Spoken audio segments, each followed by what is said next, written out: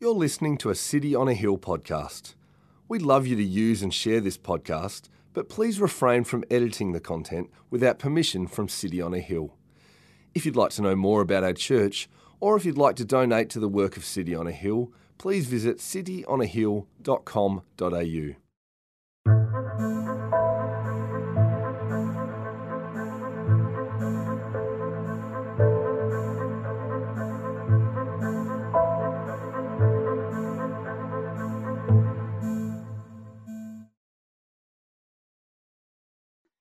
Hello guys, we are reading from 1 Corinthians 14, 26 to 40.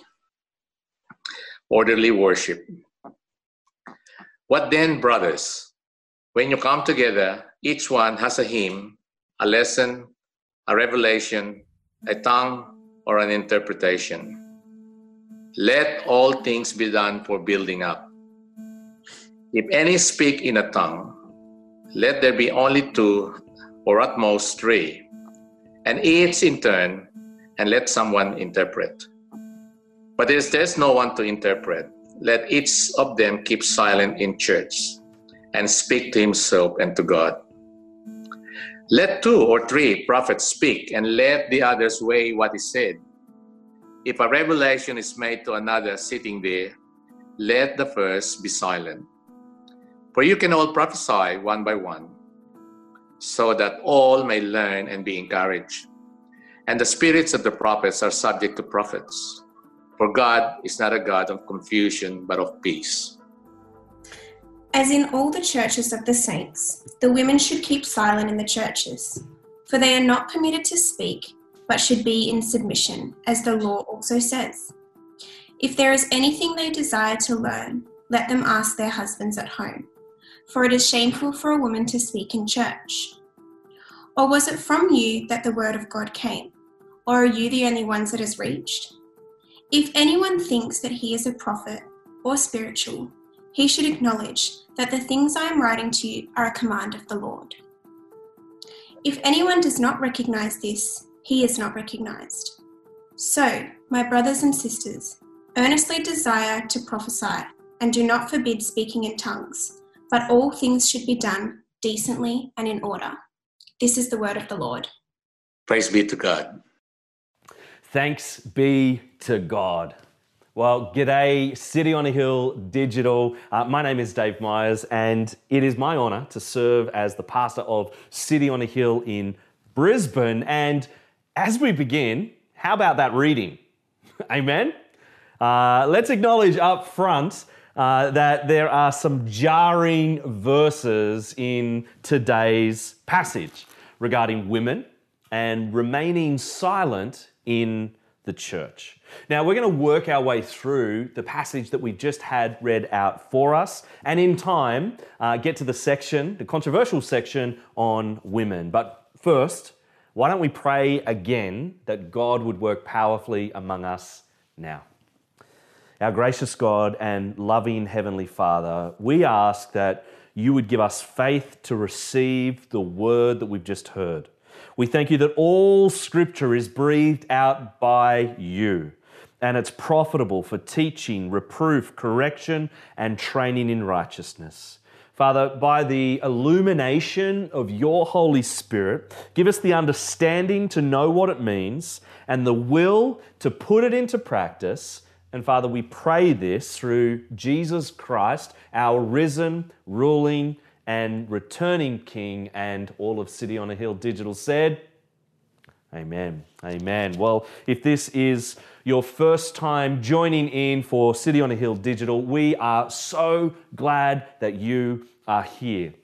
We find ourselves in a teaching series from the book of 1 Corinthians, written by the Apostle Paul to an ancient church in the first century. We've entitled this series, Crisis in Corinth. And we can see the way in which throughout this book, Paul addresses the issues within this church. Now, in 1 Corinthians chapter 12 to 14, we've been doing, a mini-series on spiritual gifts in the church. And so today, in the second half of chapter 14, effectively summarizes much of what has already come before. And so let's reset the scene with the opening verse. It says, verse 26, "What then, brothers and sisters, when you come together?" I'm just going to stop right there. What then, brothers and sisters? In light of everything that has just come before, it's effectively the question from the Apostle Paul, what shall we do? What shall we do with that which we have just heard? What then, brothers and sisters, when you come together? There's an assumption that we will come together, that they, the Corinthians, will come together, that the church will come together. This passage has a lot to teach us about the church. Now, the church is all about coming together. Church is effectively the word gathering, an assembly. A church of people is an assembly, a gathering of people. And through the gospel, God creates the church. In Titus chapter 2, verse 14, elsewhere, Paul, in a letter that he wrote to Titus, he says this about Jesus. He says, "Jesus Christ gave himself for us to redeem us from all lawlessness and to purify for himself a people for his own possession who are zealous for good works." Jesus takes our gathering together seriously. He died to make it happen. He gave himself to create a people for himself.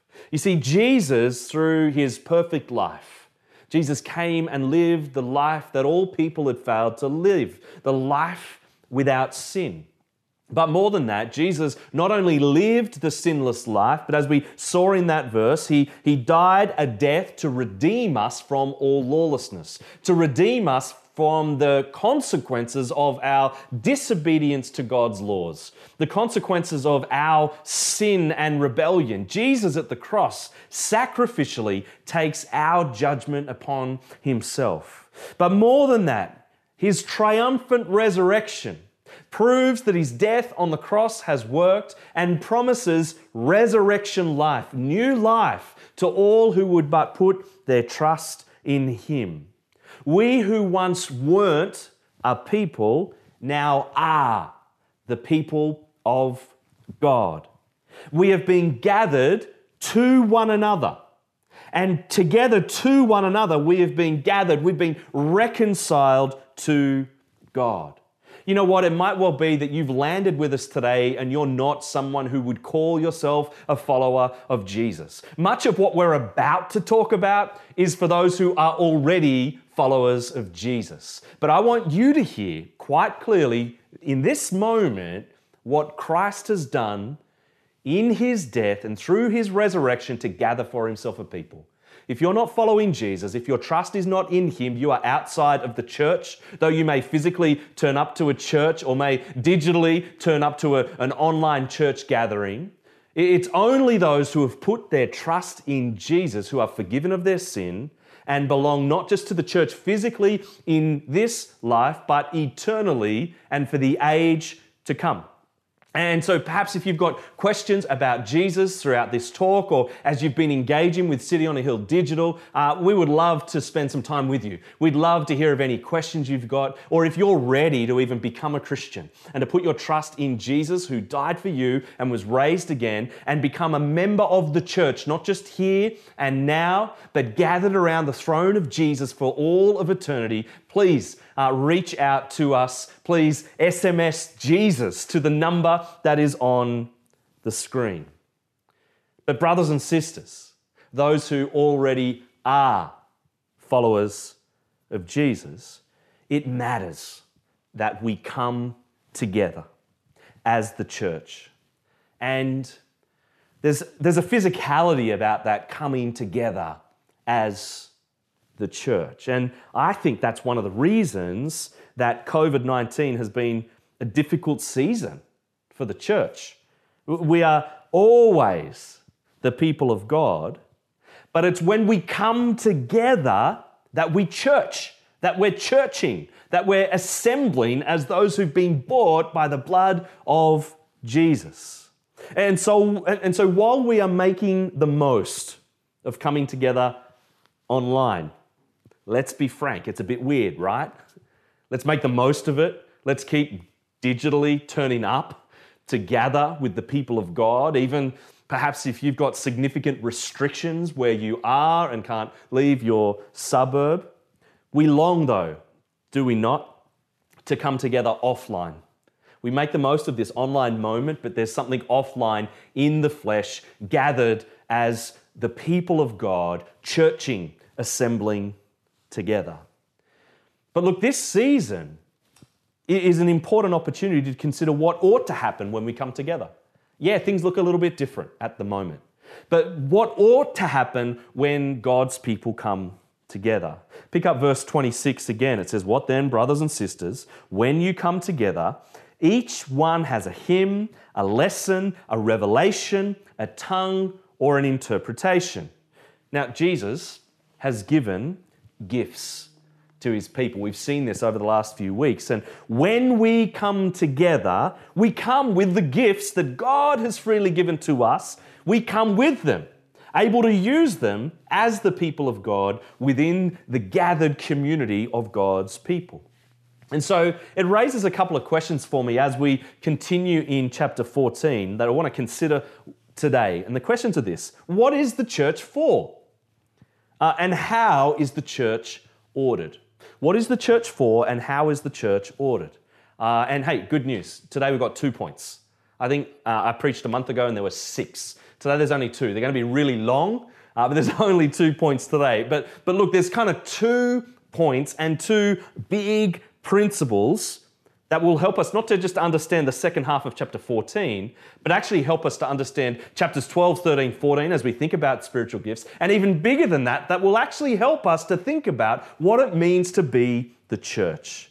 2 big principles for what we do when we come together as the church. If you're taking notes, in response to that first question, what is the church for? Number 1, let all things be done for building up. Let all things be done for building up. You know, as the church in Corinth explore how to use their gifts, there is this really clear principle throughout these chapters. Check out verse 26 again. "What then, brothers and sisters, when you come together, each one has a hymn, a lesson, a revelation, a tongue, or an interpretation. Let all things," underline all things, "let all things be done for building up." Underline the whole phrase. Let all things be done for building up. Let all things be done for building up. This is the guiding principle that Paul has already unpacked on repeat in this letter. In 1 Corinthians chapter 8, verse 1, we heard that knowledge puffs up, but love builds up. In 1 Corinthians chapter 10, verse 23, we heard that all things are lawful, but not all things are helpful. All things are lawful, but not all things build up. In 1 Corinthians chapter 14, earlier in this chapter, verse 4, we heard that the one who prophesies builds up the church. In verse 5, we hear that the tongues need an interpretation so that the church may be built up. And then in 1 Corinthians chapter 14, verse 12, strive to excel in what? Building up the church. Verse 17, for you may be giving thanks well enough, but the other person is not being built up, because the goal is being built up. And then verse 26, let all things be done for building up. Do you get the idea? When we come together as the church, that the church will be built up. The guiding principle for how we use the spiritual gifts that Jesus has given to us, this is it. This will help. Will this help to build up the church?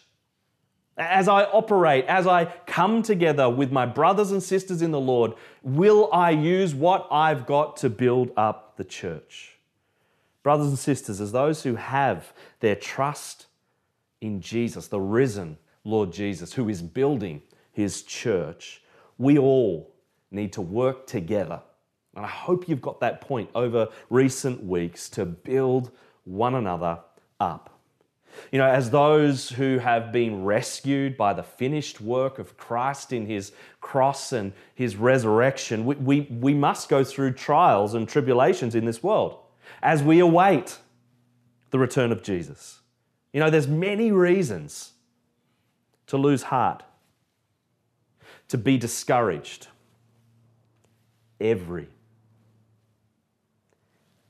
Christian needs to be built up, encouraged in Jesus, to keep trusting Jesus until we see Jesus.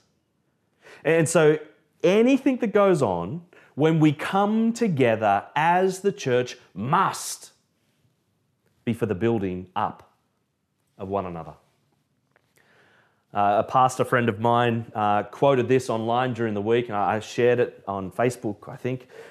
He said this, I love this quote, never, never, never hold back on encouraging someone. People need encouragement more than you think, and your words of life are more powerful than you think. That seems to pick up something of that principle of always looking for that opportunity to build up, to be an encouragement to the people of God.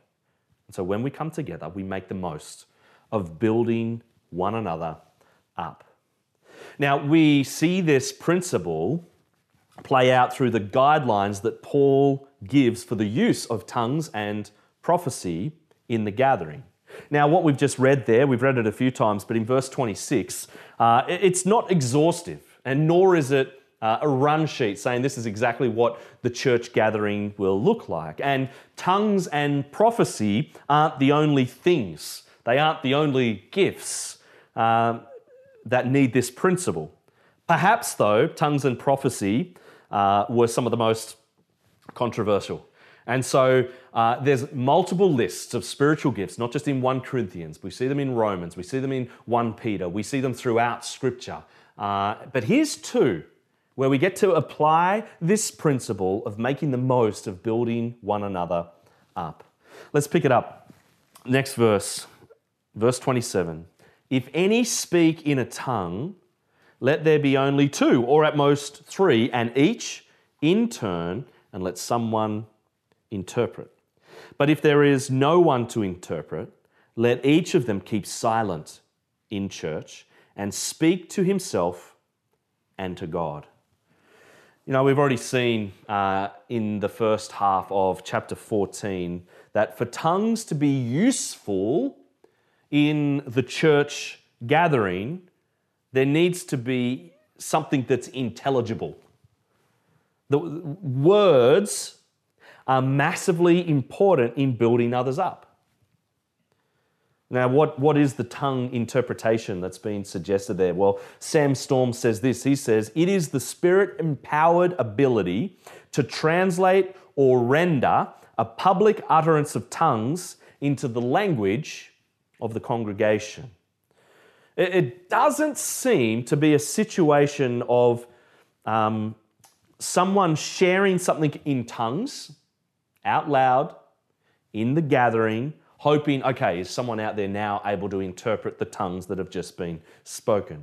It's more likely that it's known in the gathering that someone has the gift of tongue interpretation. But what's the principle? The principle is if the tongues are only going to build up the speaker, then they are not for the church gathering, but rather are to be used in private between the person with the gift of tongues and God. Now, likewise, when it comes to prophecy, there are varying opinions on the nature of what prophecy is. Some suggest it's spontaneous revelation from God, such as Wayne Grudem, while others suggest it's broader. the public proclamation of gospel truth as applied pastorally and contextually to the hearers, which may include teaching, encouragement, exhortation to build the church. That's Anthony Thistleton. I tend to think it's broader than just the spontaneous revelation from God. But regardless, to be honest, the principle is still the same. The gift of prophecy is to be used for the building up of the church, right? Check it out. Look at verse 29. It says, "Let 2 or 3 prophets speak, and let the others weigh what is said. If a revelation is made to another sitting there, let the first be silent. For you can all prophesy one by one, so that all may learn and all be encouraged. And the spirits of prophets are subject to prophets." Did you notice the goal there, without going into all the details again, the goal there in verse 31 is that all may learn and all be encouraged. That's the goal of prophecy in the church gathering. That's the goal of tongues in the church gathering. That's the goal of all the gifts in the church gathering. Now, these guidelines, I think, speak powerfully into our notions of freedom.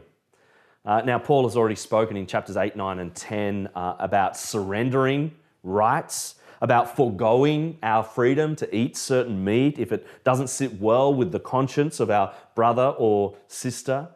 Remember, I quoted it before, 1 Corinthians 10:23, "All things are lawful, but not all things are helpful. All things are lawful, but not all things build up." You see, though we may have certain gifts, there'll be times we forego our freedom for the sake of the whole, for the sake of building up the body in love.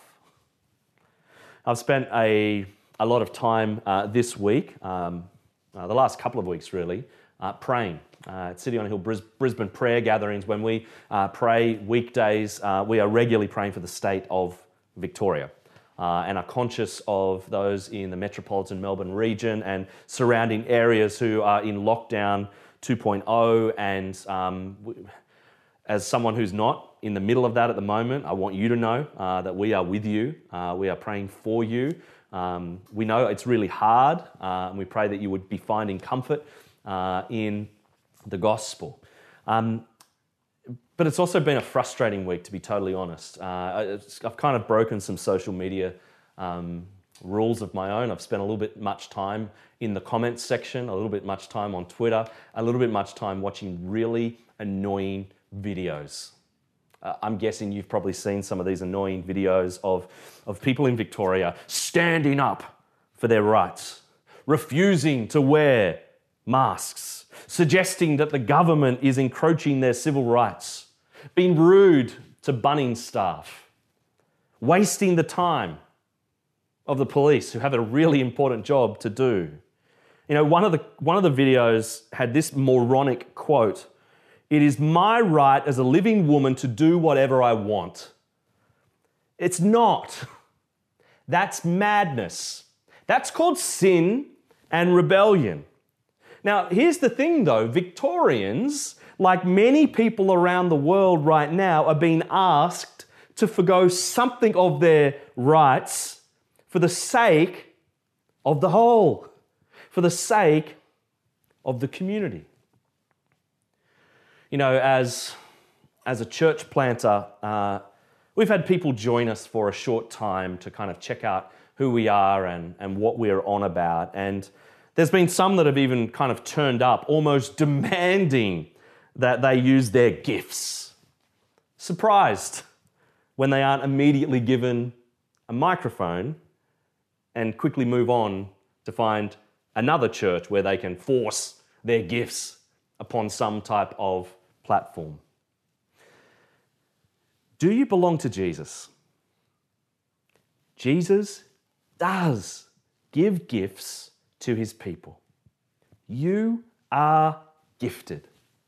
And so we ought to work out how we can use the gifts that God has given to each and every single one of us, both inside the church gathering, whichever gathering that is, but also outside of the formal church gathering, for the sake not of me, not of my own glory, not of what I can get out of the gifts that I've got, but for the sake of the whole, which might mean foregoing our use of some of our gifts at different times. Why? That the body will be built up in love. I suggested at the start that there's two big principles for when we come together. In answer to the question, what is church for? Number one, let all things be done for building up. The second, though, how is the church ordered? This flows straight on from number one. How is the church ordered? Number two, God is not a God of confusion, but of peace. God is not a God of confusion, but of peace. Now, one of my favourite authors, theologians, J.I. Packer, recently died. He's in his 90s and he has gone to be with the Lord. Packer is the author of probably one of the most popular, best-selling Christian books of the last 50 years, and I trust it will continue to be. This is an incredible book. I think it's the number one book. This is a big call, but I want you to trust me on this one. I think it's the number one book after the Bible that all Christians should read. You can get it at any good Christian bookshop, likewise online. Pick up a copy of Knowing God. But check out this very short quote, which gets to something of the heart of the premise of the book Knowing God. Packer says this: once you become aware that the main business that you are here for is to know God, most of life's problems fall into place of their own accord. We know God. God is at the center. God is at the center of who we are as Christians. God is at the center of who we are as the people of God, gathered together, bought by the blood of Jesus. God, and knowing Him is at the center. You know, as a church sitting on a hill, we talk about know Jesus and make Jesus known. And at one level, we only really need to talk about knowing Jesus. Because once we know Jesus, and the more we know Jesus, the more that everything else will flow from that, including the mission to make Jesus known to those who don't yet know Him. But when we know God, when we know His character, when we know His works, it must and it will shape how we live. Now, this is a key principle, not just in Knowing God by Packer, but this is a key principle in how Paul urges the Corinthians to live in light of knowing what God is like. Check out verse 33, the first half of it. It says, "For God is not a God of confusion, but of peace." Paul appeals to the nature of who God is, of what God is like. Now we know what God is like from the opening words of the Bible. We know so much about who God is and what He's like as we open the opening chapters of Genesis and we see God's creation. We've already seen this in 1 Corinthians 11. There's clearly the creation account, and the order in creation is already in our 1 Corinthians 11, first half of it. We've already kind of gone back there, but in the creation account, what do we see? We see order, not chaos. We see purpose, not random chance. We see order within what God has done in creation. And we see order in who God is in Himself, the eternal God, the everlasting God, the Holy Trinity, Father, Son, and Spirit. We see order within the way the Godhead relates within itself. Now, God is not confusing. God is not chaotic. In fact, the gospel is all about what God has done to bring peace in the midst of the chaos caused by the storm of our sin and rebellion against God. Jesus himself, we read in Ephesians, is our peace, reconciling us to one another and together to God through his blood shed on the cross. You see, God is not a God of confusion, but of peace. He's on about peace. He's on about peace on earth and peace for eternity by getting peace with him, your Creator, the one you've rejected, the one who has yet loved you with an everlasting love and sent his Son Jesus, the Prince of Peace, to come and to bring peace to all who would but trust in him. You see, verse 33 here, this is key to everything that has just come in the section that we've just read from verse 26 through to verse 32. Perhaps even further back, you could actually argue this whole section. Verse 33 is key in understanding not just what has come, but even what is to now follow after verse 33. It's the foundation to order within the church because God is a God of order. God is a God of peace. You know what? Many of the expressions of tongues and prophecies within churches that perhaps we might be fearful of. Maybe you've had these experiences. Maybe this is the type of church background that you've come from. They just seem so obviously a direct contradiction of the orderly nature of worship that we've been reading through here in 1 Corinthians 14. One commentator, Garland, said this: Christian worship is to reflect the character of God. The Holy Spirit is not like a ping-pong ball careening off from one person to another and creating mass confusion. The disorder in Corinth is not attributable to the workings of the Holy Spirit, but to narcissistic exhibitionism, disdain for others with lesser gifts, and disregard for the common good. The pandemonium of their worship mirrors the fractures in the church. Drop the mic. Oh my goodness. You know, Paul has gone to great lengths to let love, remember that chapter 13? Kind of wedged strategically in the middle of this discussion on spiritual gifts. We let love, not narcissistic exhibitionism, not disdain for others with lesser gifts, not disregard for the common good, but we let love and other person-centeredness inform the way that churches gather and do church as the people of God. God, who he is and what he does, shows this other person-centeredness in himself, in his creation, and in the redemption that is ours in Christ Jesus. God is for you. God is for us. Isn't that remarkable? You can imagine an almighty God in response to our sin and rebellion and rejection of him who gives us life and breath and everything. You can imagine that it would be just and right for him to do away with everyone overnight. But God is for us. God is patient with us. God has acted in time and history to show what he is like, to show the love that he has. God is not a God of confusion, but of peace.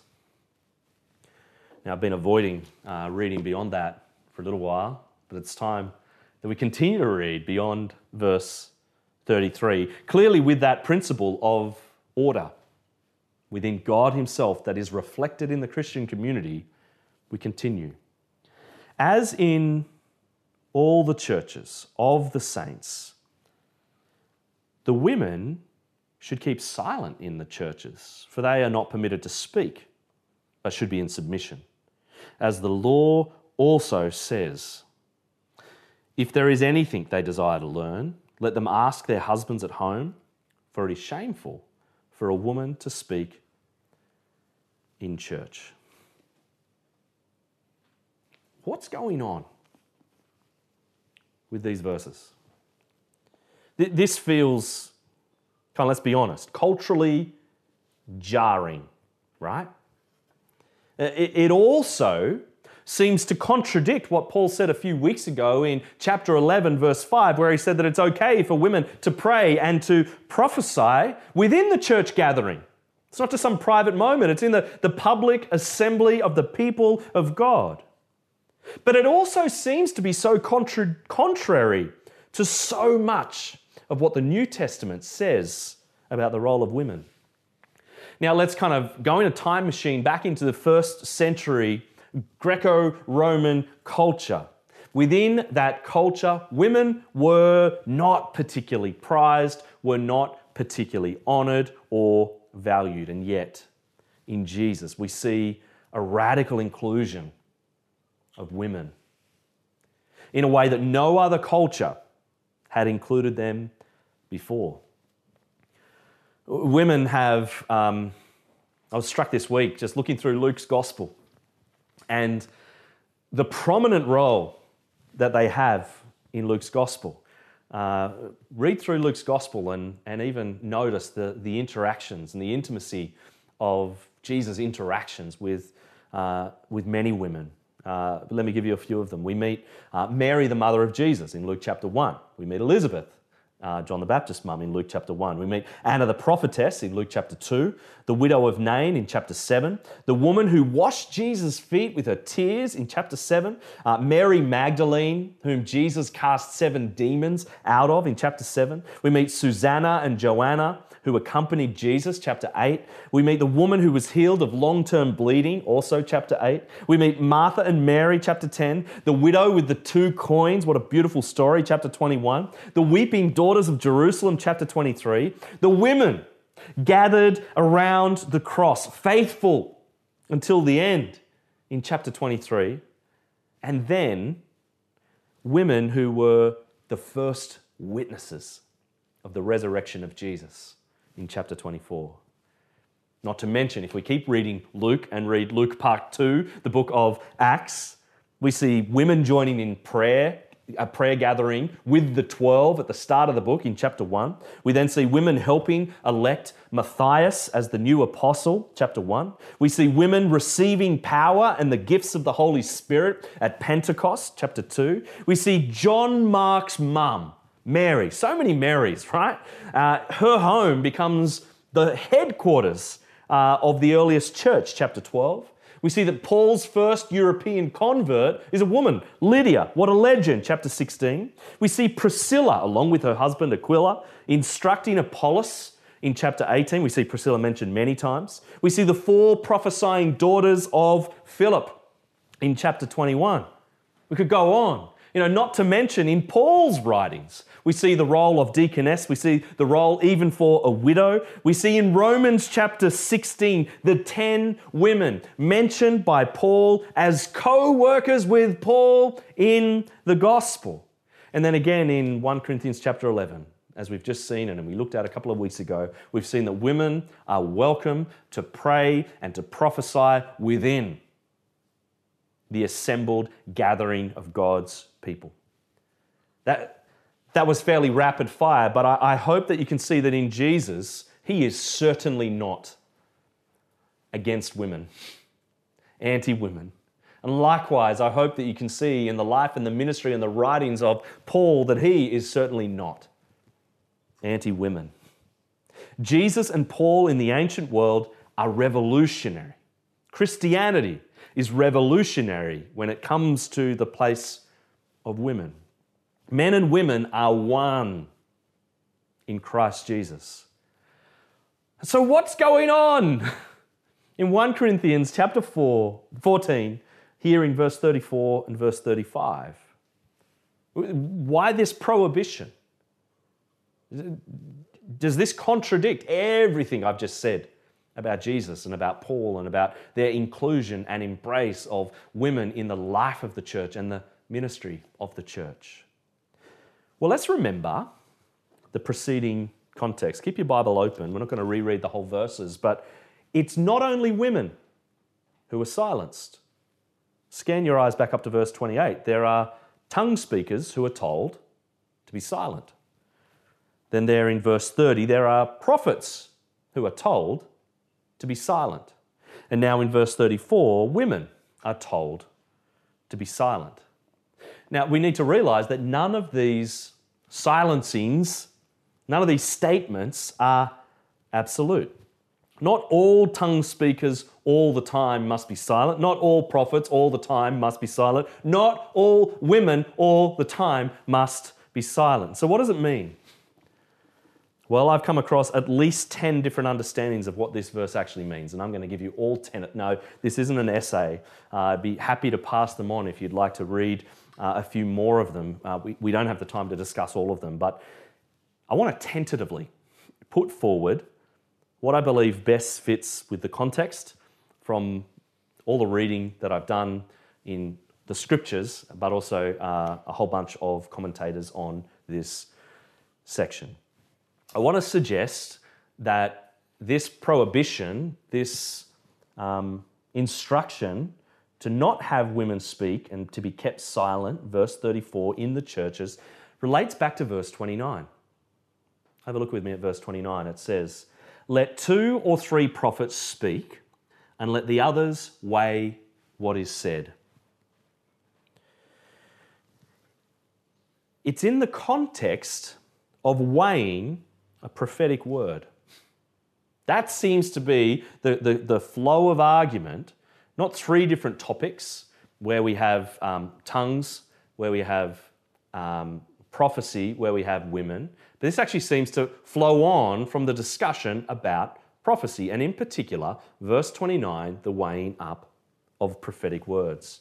Now, first, each of us ought to actually take responsibility to weigh what is said in a prophetic word.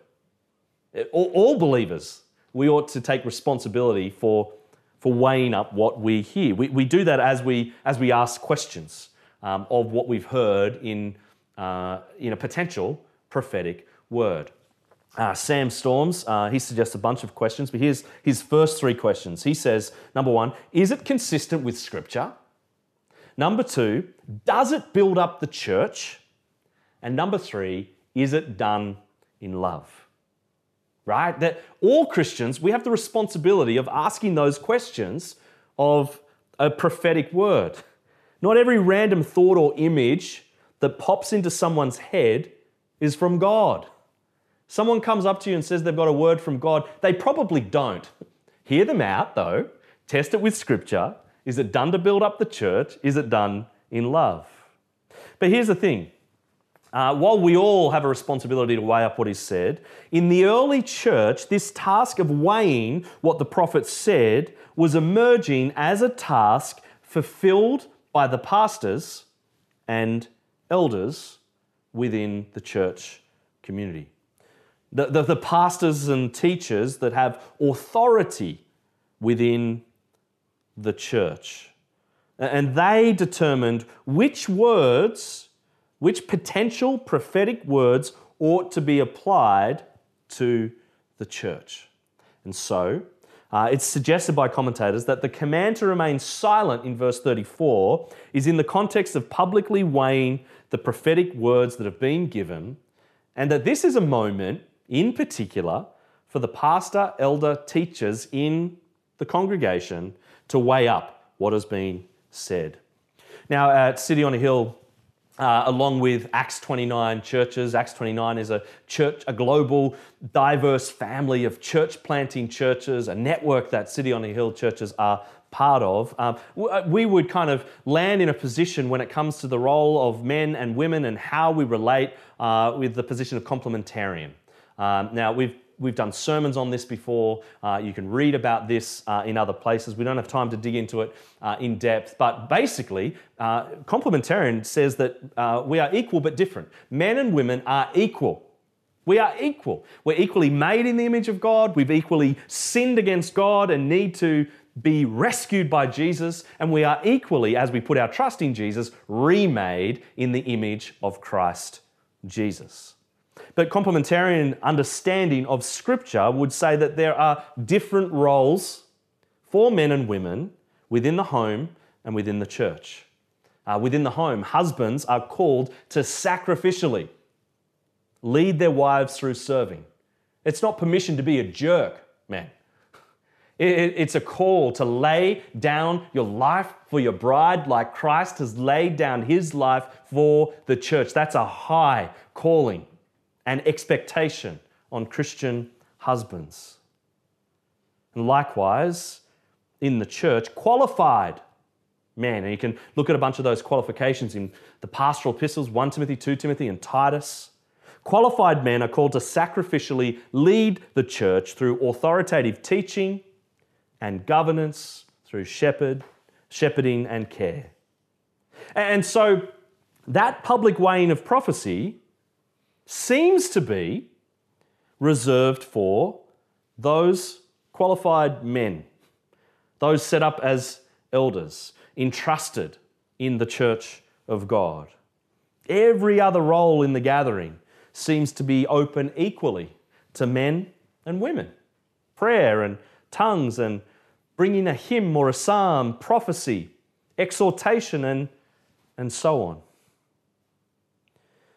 Now, as well as the order in the gathering, verse 34, verse 35 also shows that Paul has a concern for the order in the relationship between the husband and the wife.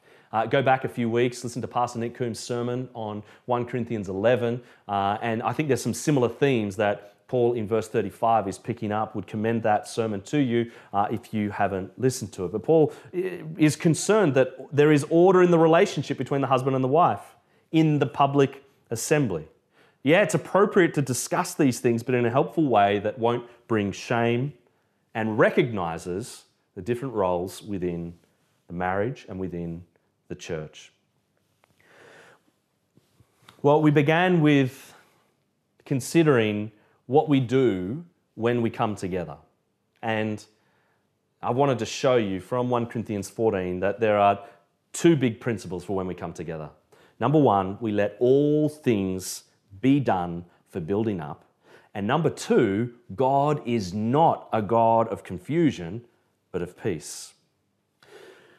Now, in many ways, perhaps you've seen excess and abuse of spiritual gifts in different church movements that perhaps you've even personally been part of. Perhaps you've been wounded by some of the things that you've seen, some of the chaos that you've experienced. You've been very confused by what you've heard and by the lack of clarity of what's taking place publicly and whether things are being explained in tongues and so on. But I want to encourage you to not swing the pendulum too far the other way. I'd hope that as we get to the end of this mini-series within the series of 1 Corinthians, that we wouldn't swing the pendulum too far the other way and ignore spiritual gifts. Spiritual gifts are a gift for building up the church, but done with order, as God is a God of order and peace. And so in each of our City on a Hill churches, or whatever church you're part of, we need to work out how to apply this teaching in our large gatherings. We need to work out how to apply this teaching in our gospel communities, in our prayer gatherings, and in our one-to-one relationships. Let me conclude with the encouragement from the final paragraph of 1 Corinthians 14, and then we'll pray together. Verse 36. Or was it from you that the word of God came? Or are you the only ones it has reached? If anyone thinks that he is a prophet or spiritual, he should acknowledge that the things I am writing to you are a command of the Lord. If anyone does not recognize this, he is not recognized. So, my brothers and sisters, earnestly desire to prophesy and do not forbid speaking in tongues. But all things should be done decently and in order. Let's pray. Our gracious God and loving Heavenly Father, we thank you so much that in the gospel of Christ Jesus, in his perfect life, in his sacrificial death, in his triumphant resurrection, you have done a work to rescue a people for yourself. You have done a work where we are at war with you. You have made peace through Christ who died, through Christ who was raised. And Father, we thank you that as those who've been saved by Jesus, we thank you that we get to gather with Jesus' people. We thank you that we get to be together. And Father, right now we long across all our churches to be together in a way that we can't be right now. But we thank you for the opportunities to do that through weird but okay means online. But Father, as we consider what it means to be the people of God, would you help us to be people who continue to let all things be done for building up, that we would be shaped by who you are and what you do, knowing that you are not a God of confusion but of peace. And that, Father, as we seek to apply this teaching in our own lives and in each of our churches, that we would earnestly desire to prophesy, that we would not forbid speaking in tongues, but that we would seek to do those things decently and in order. We pray this for our good. We pray this for our encouragement in the Lord Jesus Christ.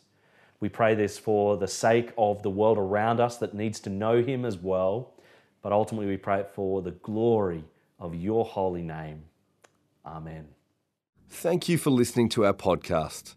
If you'd like to know more about our church, or if you'd like to donate to the work of City on a Hill, please visit cityonahill.com.au.